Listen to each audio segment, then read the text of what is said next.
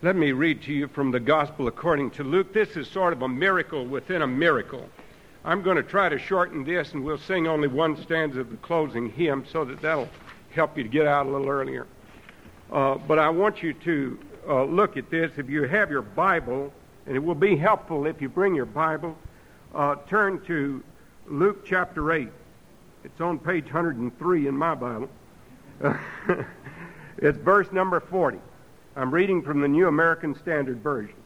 And as Jesus returned to the multitude, Jesus had been away preaching, and now he comes back to people who are going to seek his presence. He had been run off from the place he had gone preaching. He had healed a wild, mad demoniac, had healed the man.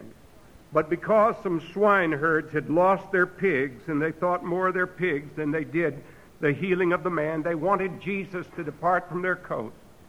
And so he left, and he came back to where there were people waiting for him. And as Jesus returned, the multitudes welcomed him. Multitudes means myriads thronged the streets to get close to him, for they had been waiting for him. They knew that he did miracles. And behold, there came a man named Jairus, and he was an official of the synagogue, and he fell at Jesus' feet and began to entreat him and to come to his house. For he had an only daughter about 12 years old, and she was dying. But as he went, the multitude pressed against him. And a woman who had a hemorrhage for 12 years and could not be healed by anyone. This is an interesting little point here. I'm reading from Luke. In Mark tells us that she had spent all of her money on doctors and was nothing better, but was rather worse. Luke is a doctor, so he leaves that out.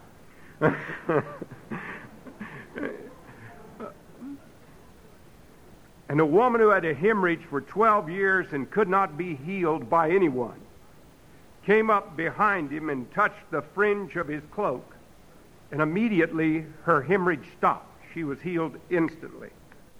And Jesus said, "Who is the one who touched me?" Now, who in this congregation this morning is going to touch Jesus? There were more people crowded against him that day than there are in Gaither Chapel this morning. But one person touched him in faith in that throng and press, and one person got greatly blessed. Would you touch him this morning? And Jesus said, "Who is the one who touched me?" And then you can always count on Peter to say something. And while they were denying it, Peter said, "Master, the multitudes are crowding and pressing against you." But Jesus said, "Someone did touch me, for I am aware that power has gone out of me." Now that's an interesting phrase. This woman touched Jesus and was healed, and Jesus felt that power had gone out of him. In Isaiah 53, we read that the Lord hath laid upon him the iniquities of us all, and we read that he bears our infirmities and our weaknesses. If you read the book of Acts, you will see that some of the apostles are gifted by the Spirit of God with the bringing about of healing miracles. But of none of them is it said that they perceive that virtue has gone out of them or that healing power has gone out of them.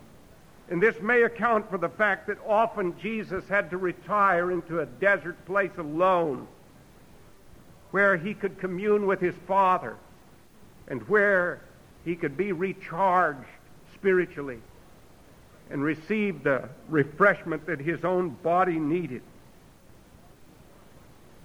There's a part of Isaiah 53 in this verse.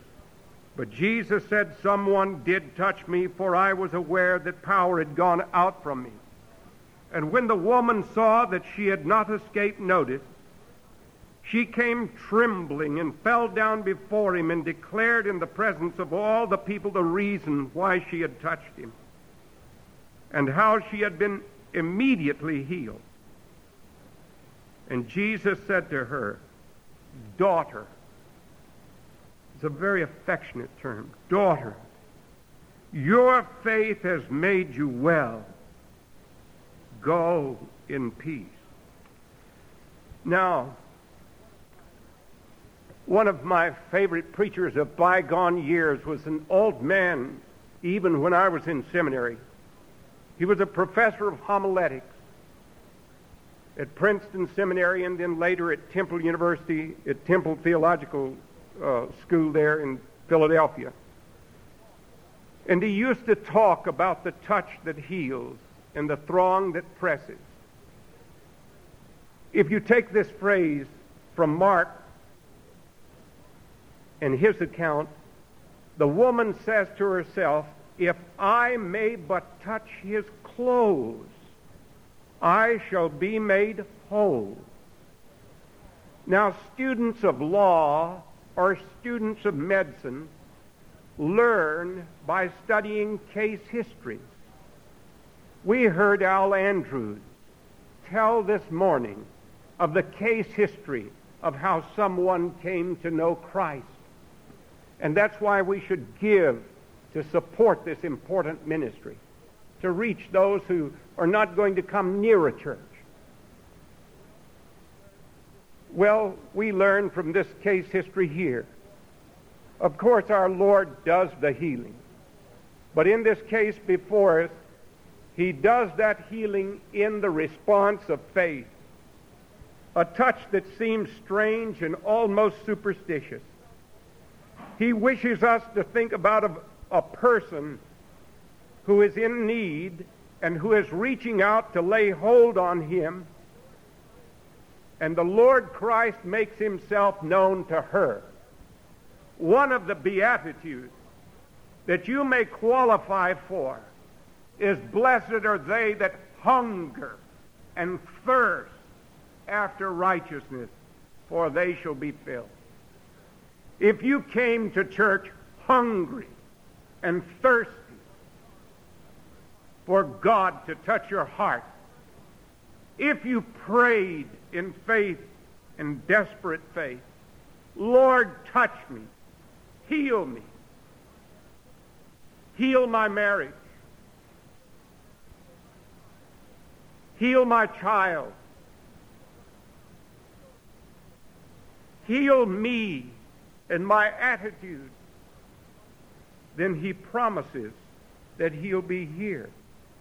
Thank God for the touch that heals here in this house of the Lord. You can reach out and touch Christ's garment, and you can let that garment mean anything by which he makes himself known. That beautiful hymn, "O Day of Rest and Gladness," that we draw aside from the normal activities of the week and we come here for rest and the gladness of singing hymns of praise and of hearing a testimony or of taking the Lord's Supper, of seeing a baptism, of affirming our faith together, of the encouragement of Christian friends in their work for Jesus. Praise my soul, the King of heaven. To his courts thy tribute bring. We sang in the beginning of this worship.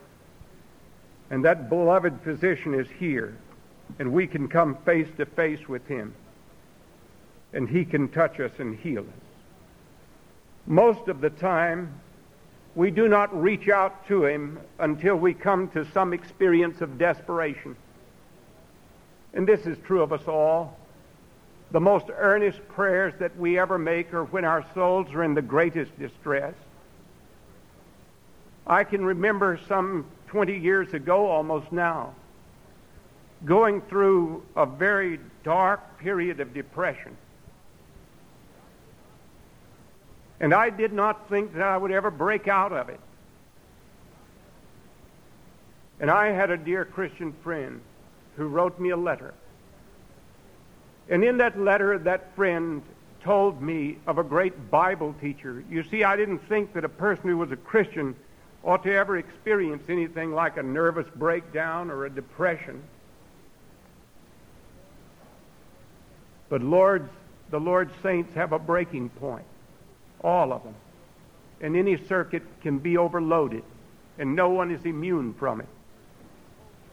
And this person told me about George Goodman, one of those people who used to speak to the InterVarsity groups at Keswick in England, and one who had a great ministry here in our own country at Bible conferences, and whose books have been a blessing to so many. George Goodman went through a period in which his reason totally left him, and he had to go to a hospital, an asylum, for those who were unable to cope with reality and were detached from it completely. And he spent almost 3 years there. No one knew what brought it on or what caused it. And without any explanation whatever, his reason returned to him, and he became well, and he resumed his ministry of Bible teaching and carried it out till the end of his days. And after his death, someone found written in the back of his Bible these words: "He led me by a way of pain, a barren and a starless place. I did not know his eyes were wet. He would not let me see his face. He left me like a frightened child, unshielded in a night of storm. How could I dream he was so near? The rain-swept darkness hid his form.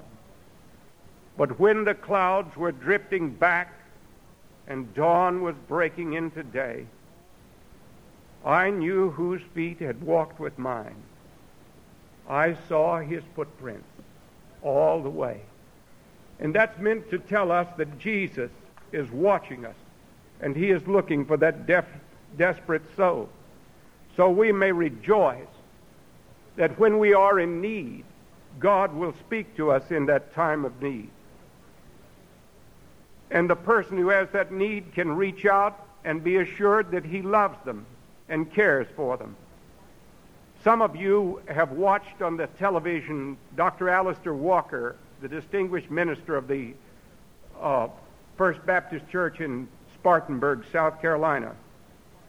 I have known Alistair for almost 30 years, and I can still remember him telling me of his conversion. And he has been here frequently to speak to our students during the college here on chapel. And he's one of the greatest preachers in America, in my opinion. And I remember once when he came here and spoke in Gaither Chapel, and I recall when I had known him years ago out in Texas, how he had told me that he was converted after having come in on a Saturday night of carousing. And he had taken his shoes off and slipped into the house, and he heard his father, who was a minister, praying out loud in his study. And he tiptoed in his stocking feet on the carpet and came to the crack at the bottom of his father's study door. And he listened. And he heard that old man pour out his heart with tears to God for the salvation of his wayward boy. And Alistair Walker said, I was converted that night by my father's study, hearing him pray for me. And when we talked about that again one day back here after he had spoken in Gaither Chapel, he drove back to Spartanburg, and then he called me on the telephone, and he said, you know, my dad is buried over at Hendersonville. And after you and I talked this morning, I drove back, and I cut off the road, and I went to the cemetery, and I fell down on my knees at my father's grave, and I rededicated my life to the Lord. There was something there that had spoken to his heart. As an individual in need, he knew where to go. He knew that the God and Father of our Lord Jesus Christ, the blessed Lord whom his Father had preached and taught, had great healing power. He heals individuals. And in the throng that presses, will we be one of those who get through to him with healing? Or will we be like the 4 soldiers who took that same garment that that woman touched and gambled to see which one would get the robe that Jesus wore? How will we be in his presence? How many of us will be willing to touch him? Really touch him. And I mean by that, have such a faith in him that we allow him to do something in our lives. May I say this in closing, because our time is gone. Jesus, God's Son, cared about a poor, broken-hearted father whose name is Jairus. And Mark tells us that the daughter was 12 years old. And Luke tells us that he fell at Jesus' feet, even though he was president of the synagogue, and he begged for healing. What this is an event. It is something that actually takes place. It's real. And it caused real results in the life here that was brought back to life again. And what we read about in this poor woman who was ceremonially unclean and had a secret cross to bear. And when Jesus asked the question, "Who touched me?" he did not do this to embarrass her in any way. He did this because he wanted her to know that her healing had come from a gracious and loving God who had not ostracized her nor cast her out, but wanted her to know his love and forgiveness. Remember always that the gospel, those things which we recite in the Apostles' Creed and say that we assuredly believe, are events that take place, and that the God with whom we deal is the God of history, who is working today and who will continue to work until at last he comes again. So by faith, you can reach out right here and now, and the blessing that you need, whatever it is, can come to you. The peace and the joy that this woman found may be yours if you are really willing in faith to touch him. Being sure of Jesus and who he is makes all the difference in the world. This is what I wanted to share with you this morning. Until I learned to trust, I never learned to pray. And I never really fully trust till trouble came my way. Until I felt my weakness, his strength I never knew, nor dreamed till I was tested that he would see me through. Who deepest drinks of sorrow, drinks deepest too of grace. He sends the storm that he himself may be our hiding place. His heart that knows our deepest grief knows well when cares annoy. We would not yearn for heaven if earth held only joy. Let us pray. O God our Father, we pray that thou wilt help us to be conscious of thy love in its deepest, fullest meaning, and that you will help us to reflect and to show that love to others. Where there are sins that need to be forgiven, help us to know that the grace of the Savior is more than sufficient to take our sins away. And Father, for those who have never known Jesus as Savior, help them to know that if they are but willing to give as much of themselves as they know how to give, to as much of you as they understand, that you will in no wise cast that person out. We pray that you will dismiss us with your blessings and keep us in your peace through Jesus Christ our Lord.